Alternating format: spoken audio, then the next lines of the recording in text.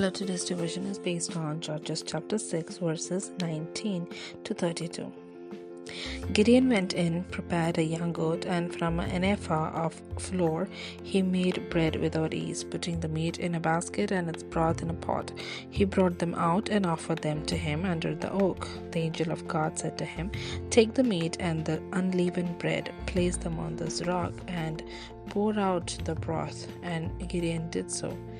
With the tip of the staff that was in his hand, the angel of the Lord touched the meat and the unleavened bread. Fire flared from the rock, consuming the meat and the bread, and the angel of the Lord disappeared. When Gideon realized that it was the angel of the Lord, he exclaimed, "Ah, sovereign Lord, I have seen the angel of the Lord face to face." But the Lord said to him, "Peace, do not be afraid, you are not going to die." So Gideon built an altar to the Lord there and called it "The Lord is Peace." To this day it stands in Ophrah of the Abiezrites. That same night the Lord said to him, "Take the second bull from your father's herd, the one 7 years old.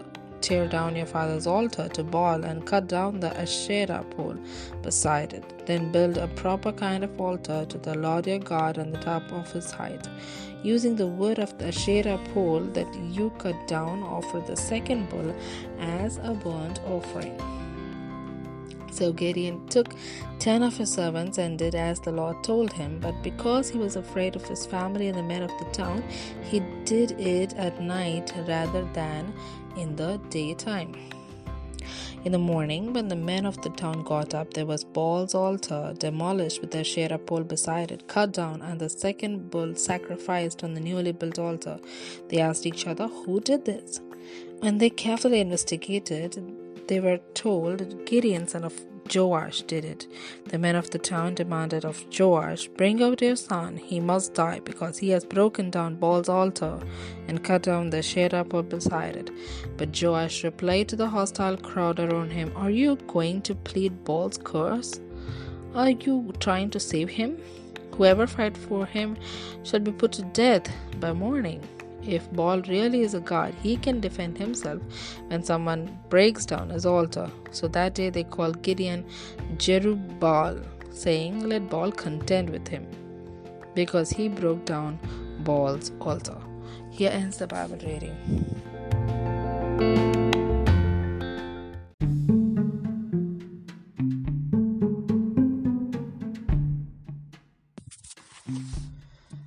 Gideon's humility and obedience. Humility and obedience go hand in hand. Today we celebrate the Independence Day of our nation. We gratefully remember the sacrifice made by our freedom fighters.